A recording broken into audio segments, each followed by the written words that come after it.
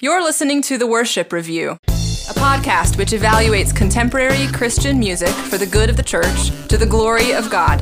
This podcast is for the whole church to encourage thoughtful engagement with the words, emotions, and ideas in our music. We hope you enjoy this week's episode. Hello, welcome to The Worship Review. This is a podcast where we evaluate the music that's being sung in the church. In particular, we evaluate the lyrics and the words.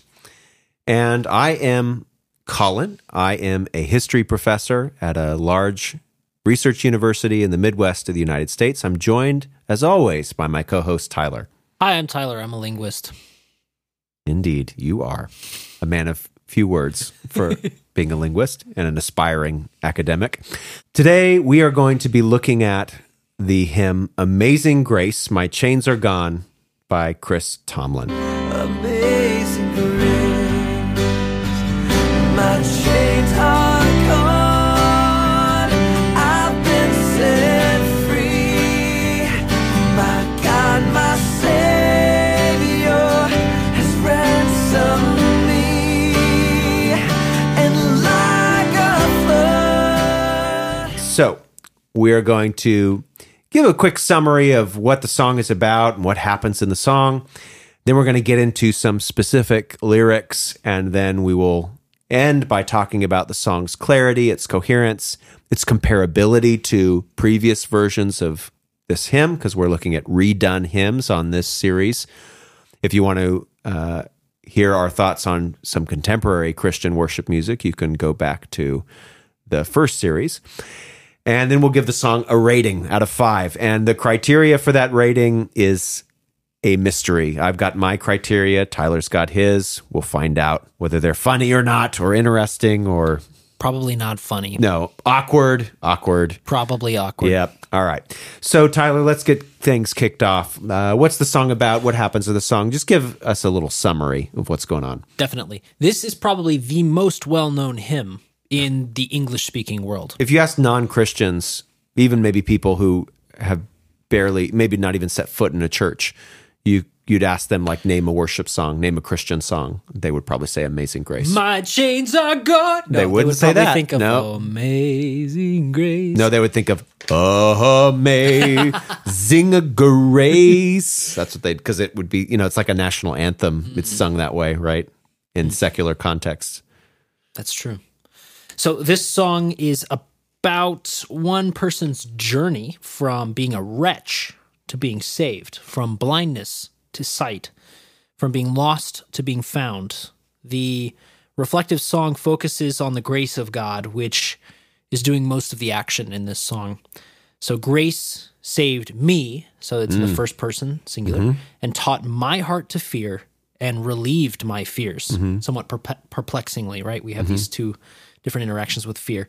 The Lord has promised good to me, and his word is what secures my hope. Mm-hmm. And the Lord will be my shield and portion as long as I'm alive. Mm-hmm.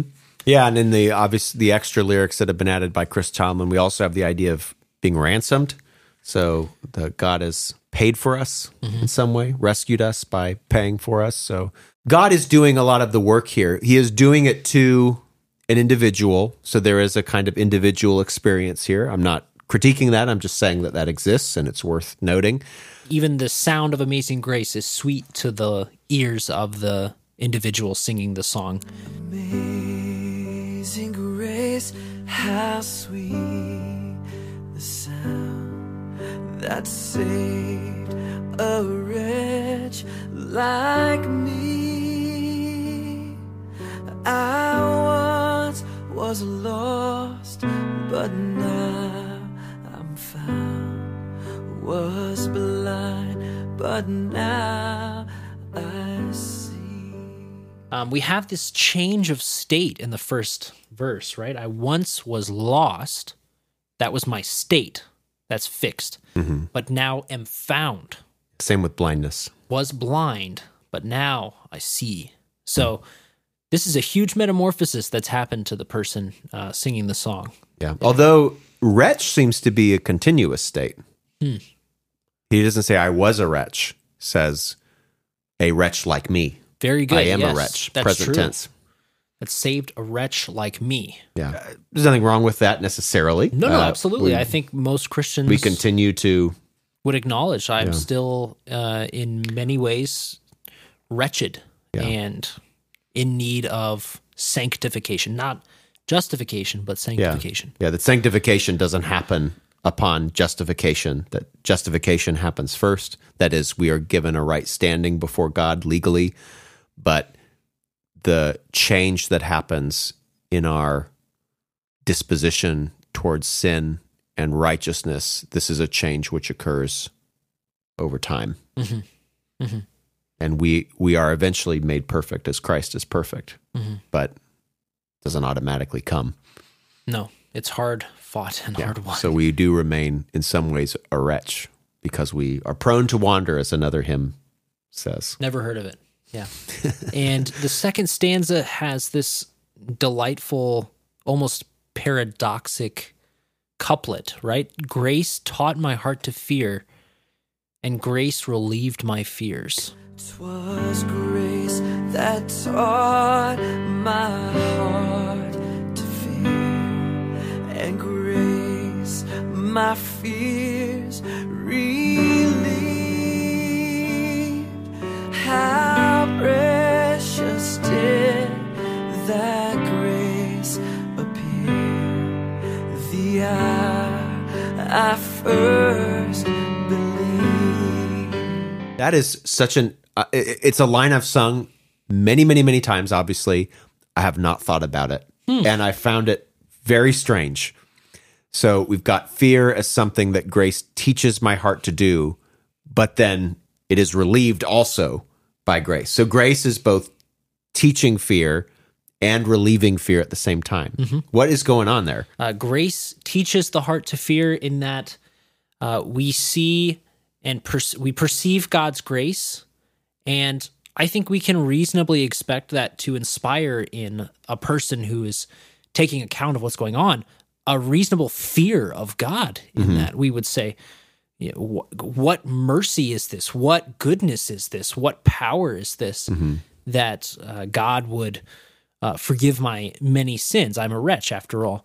And yet, grace relieves our fears in assuring us of God's goodness, his steadfastness, his unfailing love toward us, and his promises that we have in Scripture that he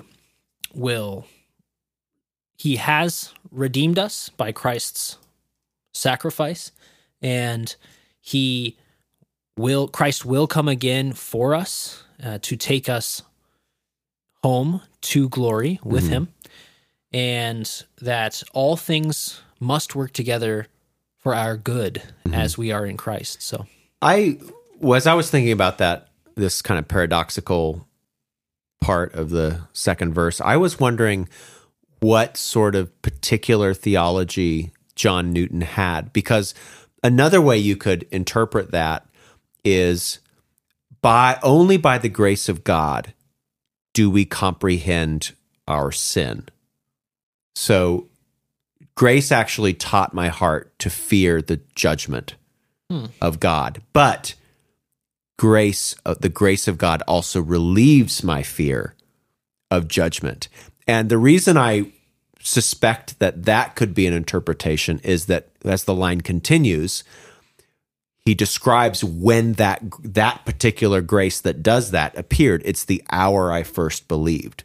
So he's describing the conversion experience, and he was a slaver, then had a complete 180, both in terms, obviously, of his conversion to faith, but then also in his views about slavery, and became a real abolitionist and advocate for the ending of slave trade. I don't think he's necessarily being autobiographical here, but he's describing what happens at conversion. We have to realize that we have sinned before God. We have to realize that our sin deserves punishment, and that causes us to fear. But but the same grace that gives us the true knowledge of our sin also reminds us that Christ has forgiven our sin. That happens at the moment of conversion. Of course, that continues to happen in the Christian life. There's a great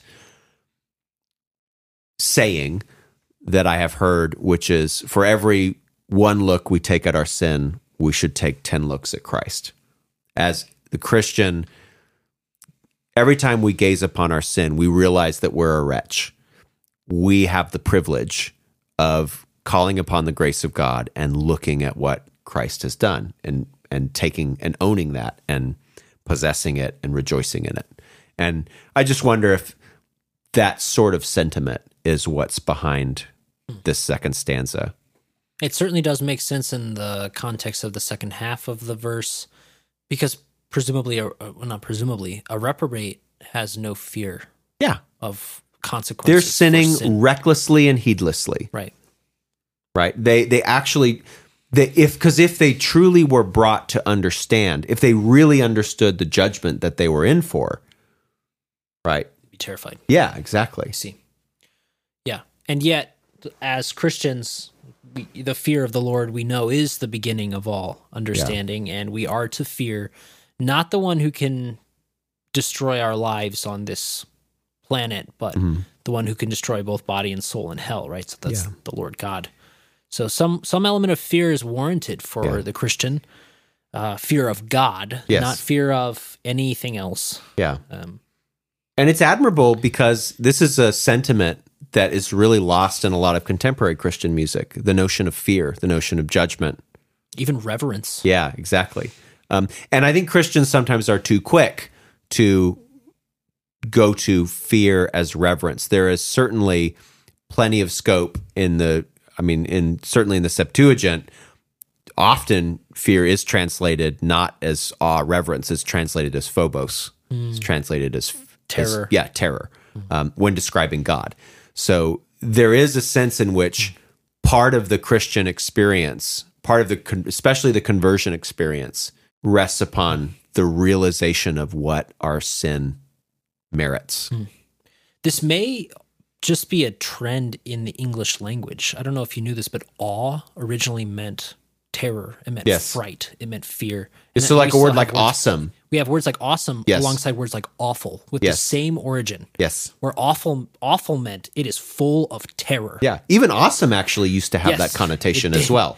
So, like you would describe a tornado as awesome, but now we describe food as awesome. Guys on skateboards doing 360s. Yeah, that's awesome. Right.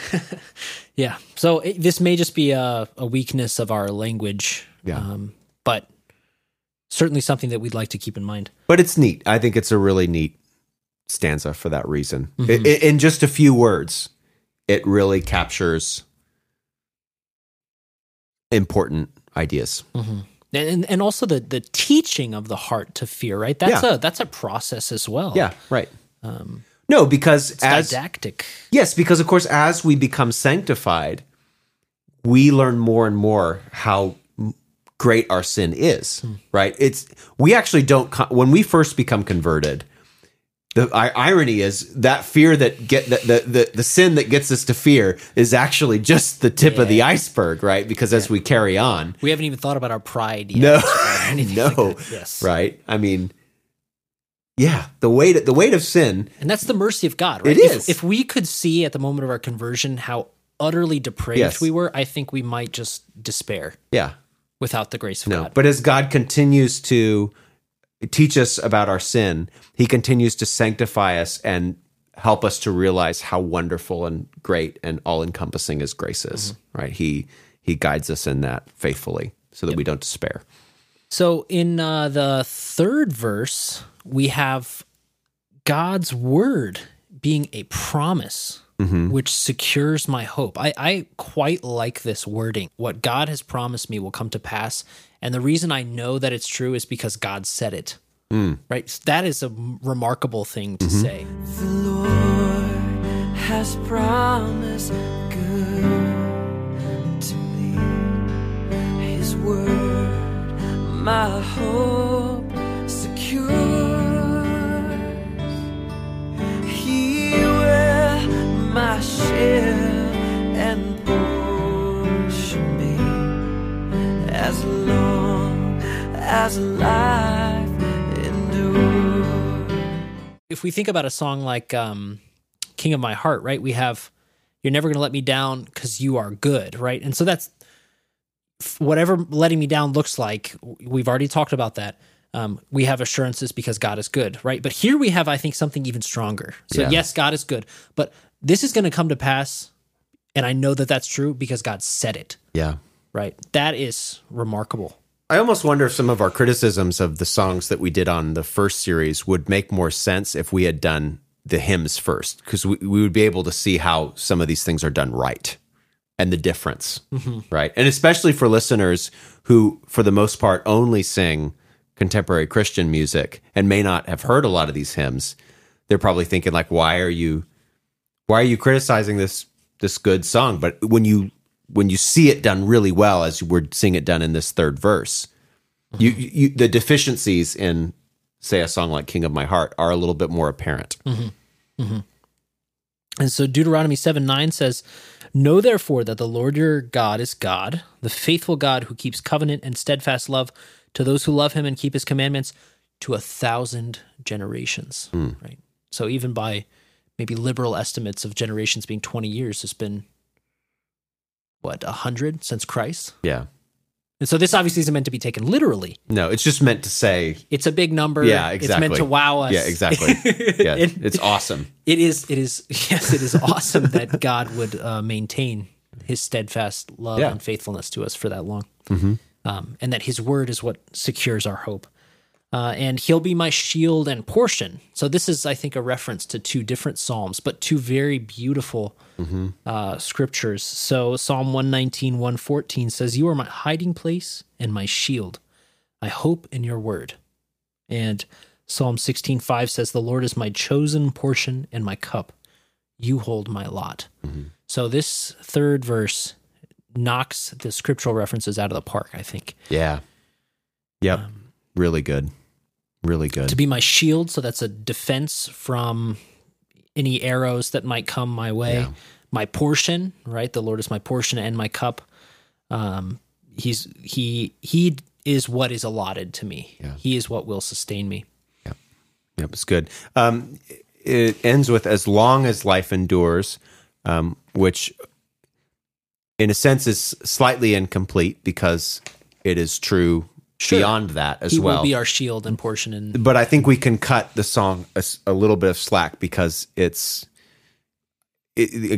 clearly not saying that this suddenly ends, because we have further verses in the original which describe what happens after death, which have been conspicuously omitted. Yes, which are not present in this song, in this version. The parts of the song which most reference death in John Newton's original song are gone. So we don't necessarily have that context in this song. So when in the original he's saying, "Through many dangers, toils, and snares I've already come," now it makes sense why he would say, "He's my shield and portion as long as life endures," because we're not going to have snares in heaven, right? Yes. We don't need to assert that as boldly necessarily. Yes. Whereas this, I will say, just strictly based on the words that I have in front of me, Chris Tomlin's version, we don't end up getting the complete thought for "as long as life endures." Like, it could end there because we don't have a picture of... We have a little picture of eternity in the last line, "But God who called me here below will be forever mine." But that doesn't necessarily imply a specific situation in heaven. And in fact, in some ways, and this is not just true of Chris Tomlin's version, it's true of John Newton's version, I will say I don't want to say eschatology, but his view of what happens after this life, or perhaps this era, is a little bit questionable. But maybe, I don't know if we want to get to that now, or we'll get to it in a little bit. If you have any more thoughts on this stanza. I don't want to knock the song on what it doesn't take from the original, but I would encourage all of our listeners to read all of the stanzas of the original hymn, because there's some very prominent ones that are missing in this version. For example, Through many dangers, toils, and snares I have already come. 'Tis grace hath brought me safe thus far, and grace will lead me home. John Newton is not talking about his house. He's talking about his home being with God in heaven. Another thing that we see later on in the hymn. Yes, in his version. Yea, when this flesh and heart shall fail, and mortal life shall cease, I shall possess within the veil a life of joy and peace. So again, clear reference to death. And the original song seems to be aimed at not just changes that occur in this life, but that there are consequences eternally in heaven, afterlife, to the, because of conversion, whereas the Chris Tomlin version, those aren't so much there. Colin, I have never thought of that as an interesting thought. Because frankly, I don't think I'd ever considered the prominence of conversion in this song, like you have with the second verse. Fears. Yeah, right. Even the people who added in the mid-19th century probably one of the most famous verses in this, which was not original to John Newton, as far as I know. When we've been there 10,000 years, bright shining as the sun, we've no less days to sing God's praise than when we first begun. They seem to know that was appropriate to add because of what John Newton has been alluding at. But Chris Tomlin also omits that stanza as well. Yes, and he doesn't only omit, he also adds things. Yes. He adds a refrain. Yes. Shall we talk about that refrain? To hymns is quite interesting. Hymns typically don't have refrains like this. This is a common way, by the way, of doing an adaptation in the last 30 years or so. It is for Christian artists to keep most of the stanzas, but then add some kind of a refrain, and Chris Tomlin is no exception to that. We'll look at other songs where artists have done that in this series.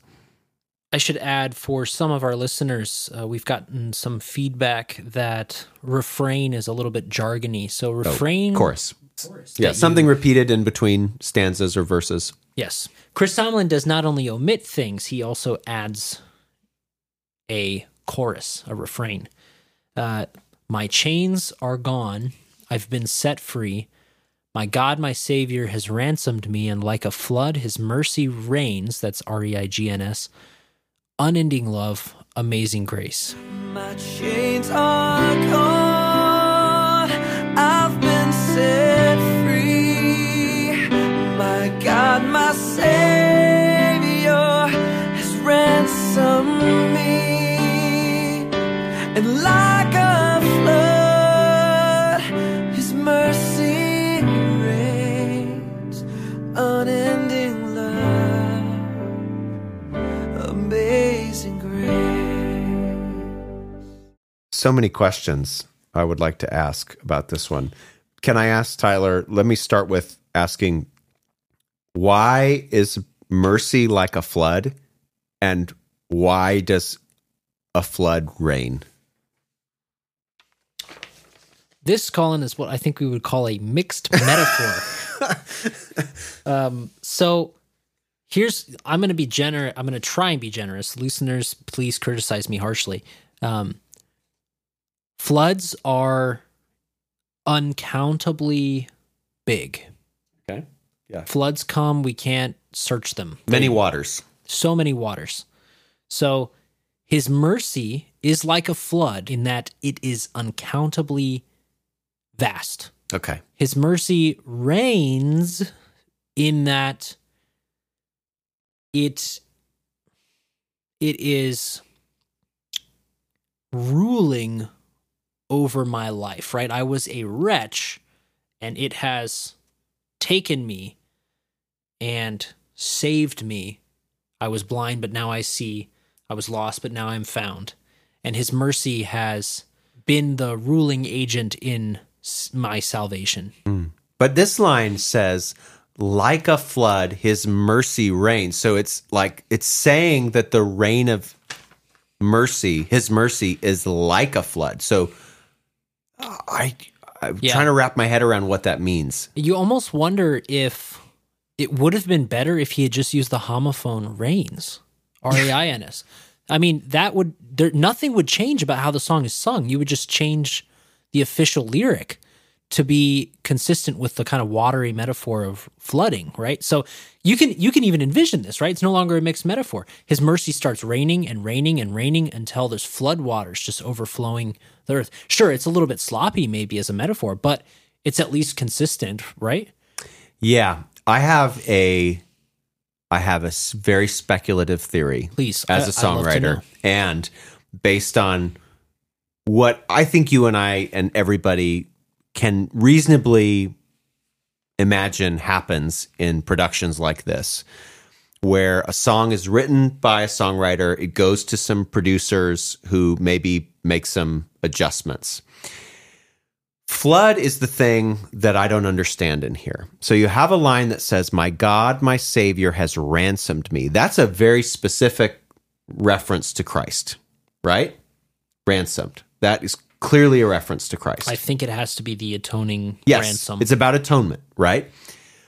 But then suddenly we get the word flood, and like a flood, his mercy reigns. But mercy also can be a reference to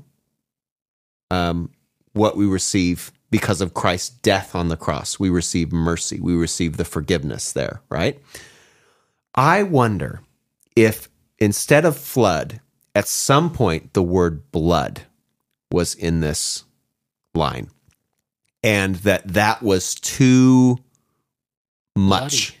Yeah, that was too much because this song is clearly marketed at a broader audience. It was attached to a film about William Wilberforce, and the music video clearly had a lot of money spent on it. The whole thing strikes me as a kind of, we want this to be as broad as it's a the most popular song possible, and I wonder if Chris Tomlin at one point had the word blood instead of flood, and he still needed it to, and he just sort of switched out something that rhymed with it, and that maybe there was some, because of ransom, blood, and mercy. Now that is totally speculative, and I'm sure Chris Tomlin will never hear this and be able to let me know. But Chris, if you ever listen to this, please let me know if I'm right, and if I'm wrong, fine. But I would love to know if I'm right about this. Nothing would validate Colin's ego more than knowing if he's right about this. That's true. But this is interesting. I see the connections to Christ, tying it to blood conceptually. But what would the line have been? By his blood, his mercy reigns? By his blood, through his blood. I mean, like a flood rhymes with by his blood. Mm-hmm. It reigns over our sin. It causes us to be under Christ's reign, and to be brought into the kingdom of his mercy, as it were. You could think of it that way. Mm-hmm. I mean, at least it makes a bit more sense. Yeah. It's a decent speculation, I'll say. Fair. Okay. I have some curiosities about the chains being gone. There's the other part of the refrain. We did the last part first, but what about the first part? My chains are gone. I've been set free. My God, my Savior has ransomed me. So the first half of that is what I'm curious about, because the second half of that is quite clear. Yeah. My God, my Savior has ransomed me. Fine. Christ has ransomed me. The original hymn does not mention chains, slavery, or liberty at all. So this is an innovation. Mm-hmm. It is probably an interpretation of the first verse, right? I mentioned early on the transition from blindness to sight, from being lost to being found. And I think that this songwriter, if it's Tomlin, has inferred from that we can also say that we've been set free. Yeah. Right? Slaves to being free. Yes, which is why it would be used in the Amazing Grace movie. Yeah. Which is funny to say, actually. Yeah. Not exactly a cult classic. No. No. I saw it and I recognized some B-list actors that... Okay, I've never seen... I didn't even know it existed.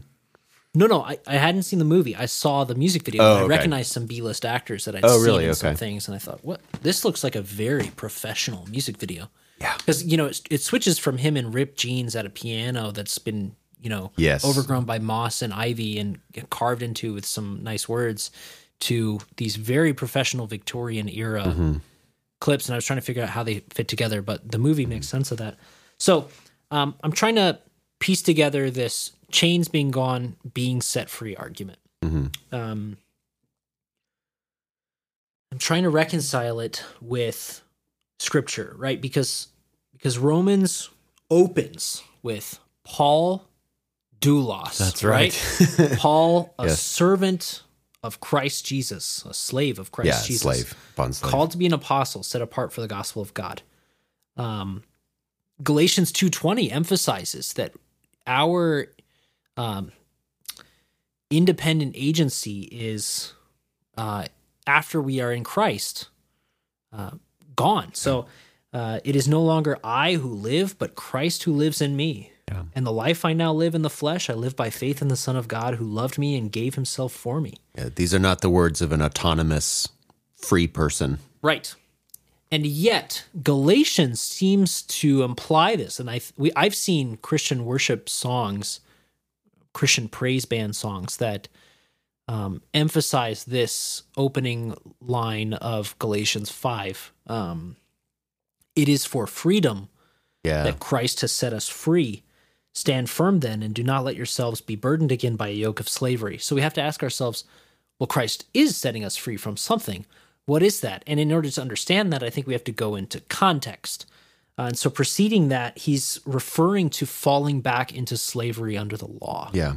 And he Galatians 4, right? Yeah, the latter half of Galatians 4, he's talking about Abraham's two children, right? Ishmael by slavery, right, by Hagar, and Isaac by the Spirit, right, by Sarah. And it seems that what he's saying is we have to live by the Spirit, we have to walk by faith and not justify ourselves by our works, because that would be falling back into slavery. That's why he's railing against circumcision and stuff there. So if we're a slave to the law, we have to be accountable to the entire law. yes, right? in which case we will perish. Right. So So is there something more to be said for this line than the cynical, this had to fit a movie about Wilberforce? There's this point in Scripture when a couple of apostles are imprisoned and have their chains removed. Potentially, it could reference that, but it seems to be referencing atonement or the ransom. So, yeah, I don't know if it's just put in there to also hint at the issues of the slave trade, which were important both in John Newton's life and William Wilberforce's life for the film.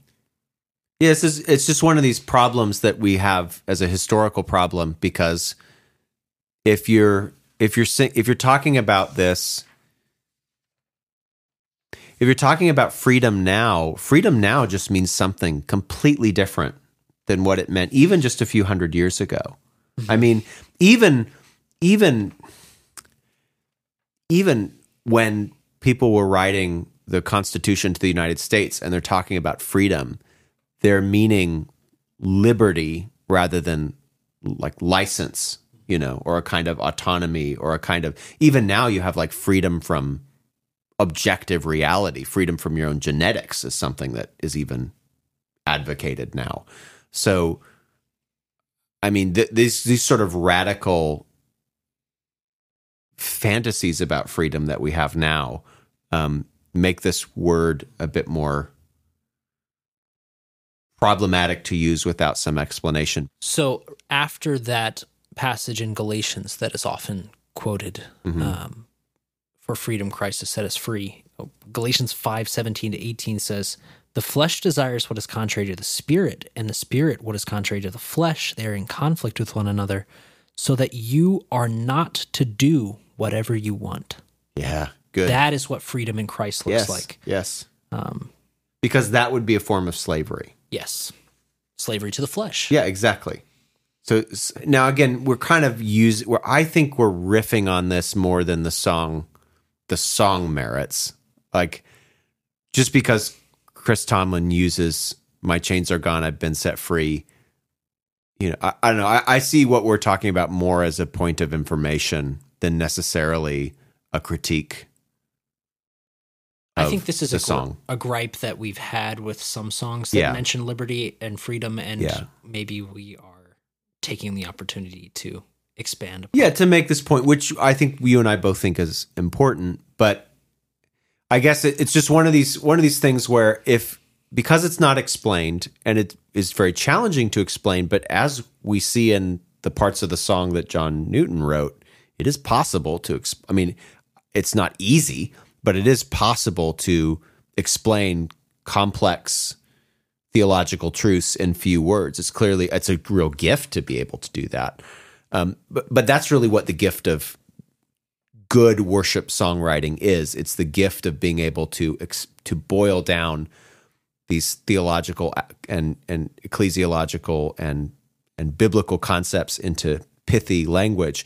It's not to necessarily to create emotionally effective worship songs. And I think sometimes that is what some groups in the church really think is effective songwriting, is being able to capture some emotional pithiness rather than expense of, well, yes, sometimes at the expense of like theological pithiness. Anyway, boiling it away rather than boiling it down. So we've got 3 stanzas from John Newton that are quite clear, quite consistent, quite coherent, with maybe some ambiguities about the nature of the fears that are being relieved and teaching us. But not in a way which is ambiguous to allow any error. Right.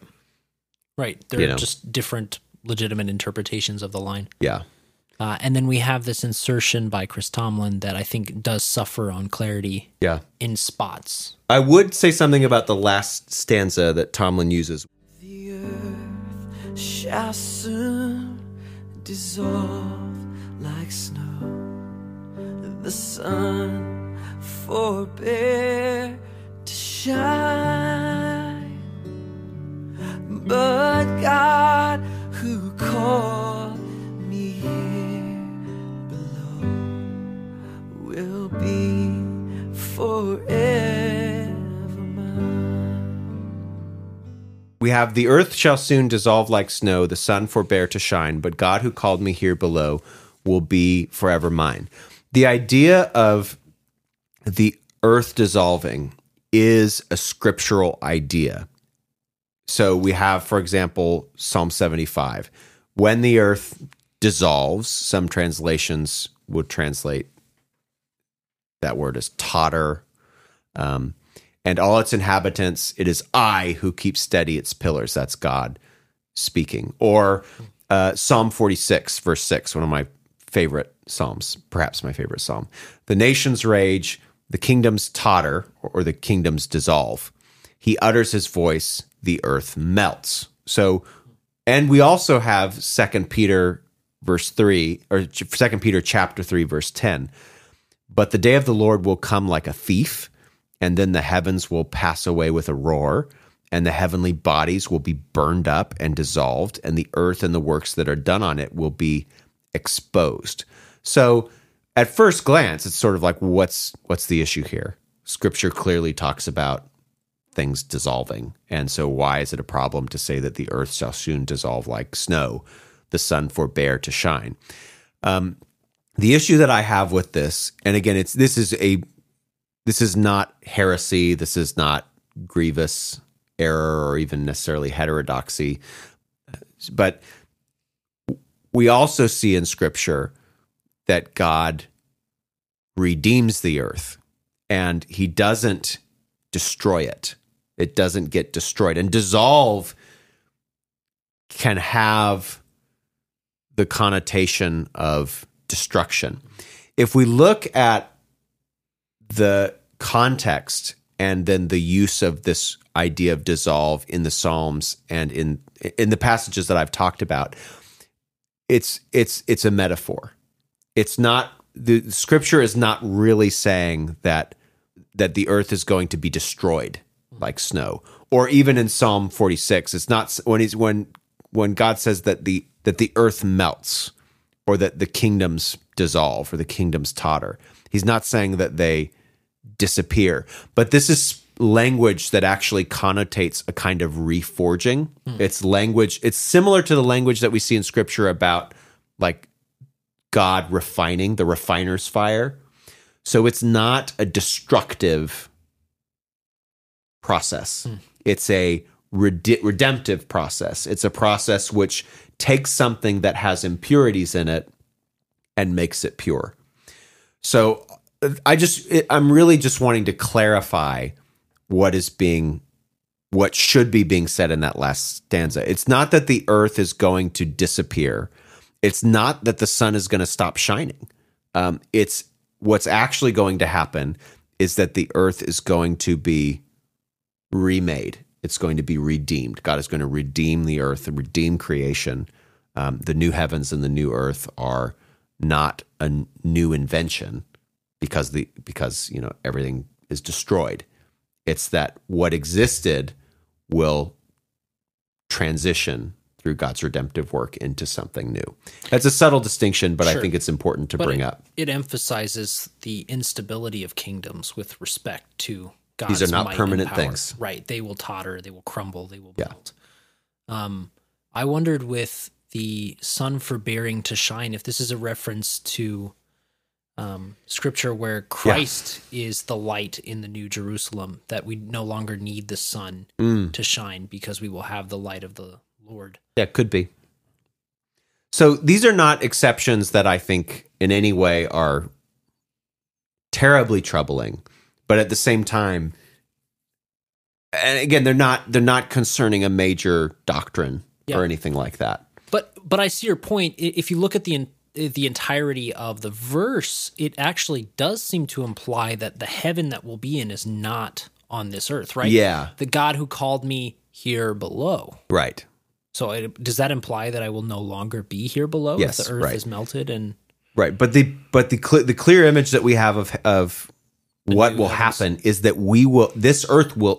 this earth will be there. It will be redeemed and remade. Like heaven is not going to be an ethereal place in the sky where we're on clouds and that sort of thing. Like we will be on the earth, but everything will be redeemed. Everything will be as it should be. Tyler, do you have any sort of concluding thoughts about clarity or about just anything else that you want to say and sum up? Newton's original hymn is a series of well-connected, coherent, at times somewhat ambiguous, but generally quite coherent and scripturally sound arguments about the nature of being a Christian and the hope that we have to look forward to, its surety, the hope we have after our death. And the version that we have from Tomlin maintains a lot of that coherence because it maintains the original words of Newton. It omits some of the relevant verses that give context to some of the references, and it adds in a chorus that is mostly coherent, but with some glaring holes in it. Yeah, mixed metaphor being the worst of the two. So I would say this song is mostly coherent and mostly clear and definitely scriptural. Okay. So when the rubber meets the road, Tyler, is this a song that would be appropriate to be sung in a church service? Yes. Okay. Yes, Colin. Despite the fact that you clearly bristle at, you do not like this chorus. I hate the chorus. Yeah. I think let me just say, you can do this song, but just do the original. What do you think, Colin? Yeah, I mean, look, I wouldn't do it, but yes, it could be done without, I mean, look, doing it in a church service is not going to be a problem. I think there are better songs to do, but that's a personal thing. The fact is, on the criteria that we have established to evaluate these songs, it passes through. It has to pass through. Yeah. Even if I personally wouldn't do it. Because like you, I just think, why have bread? Why have white bread when you can have a nice brioche bun toasted with nice butter on it? Because the original is just far superior to this. In what way does your rating reflect what you've just said, Tyler? What did you rate the song? I give this song 3 out of 5 destroyed pianos. Yes, as a reference to the video, Yes. where they have clearly screwed up a very nice piano Beautiful piano, yeah. just so that they could have some. It's a prop. Yeah. They've used it as a prop. He's clearly in. It's either a set, which is likely, or he's near a tower that is older than the United States of America. It's a very old-looking tower. It looks like a medieval castle. Colin, what rating would you give this song? I also gave this 3 out of 5. Extra syllables. When Chris Tomlin sings this song, he's like, Grace. "Go race." That's right. Yep. He does it a bunch. It's just too much. If you have 2 consonants at the beginning of a syllable, it's called a cluster in the branch of linguistics that deals with syllables. And some languages like these and some languages don't like these. And then some languages change over time by simplifying these clusters. Maybe you'll delete a member of a cluster. So instead of grace, you could say gace or race. You would remove one of the consonants. Okay. And one of the ways you can do this is you can add a vowel in between the 2 members of the cluster. And there's one guy who does this on The Office, and it's Jim Halpert. When he says Dwight's name, Dwight. he always says Dwight, just like Chris Tomlin in this song. Says "Go race." Grace, how? Does he say sweet? I think he says he does this extra syllable thing a bunch. And I was going to start counting them, and then I just, like after listening to the song just a little bit, I was like, okay, it's too many examples. So I think it's actually not something, I think it is a product of an aesthetic, but not that he's going for. I think this song, in the same way that the Star Spangled Banner has done this too, from being performed so many times as a kind of showpiece, as a kind of ritual song, it has accumulated these extra syllables because each performance tends to grow. Like there may be a point 1,000 years in the future where people sing the Star Spangled Banner or Amazing Grace, but it will actually not even be in English anymore. Like it will just have lots of these extra little augmentations. And the rockets are red. Galere. Yes, a red. Galere. Like, amazing grace. How sweet the sound. Thank you for listening to this week's episode of the Linguistic Review. We thank you so much for your patience, and we'll see you next time. You've been listening to The Worship Review. Please subscribe to the podcast, leave a comment, or email us at feedback@theworshipreview.com. We accept donations at Anchor FM/theworshipreview and patreon.com/theworshipreview. Thanks for listening, and we'll see you next week.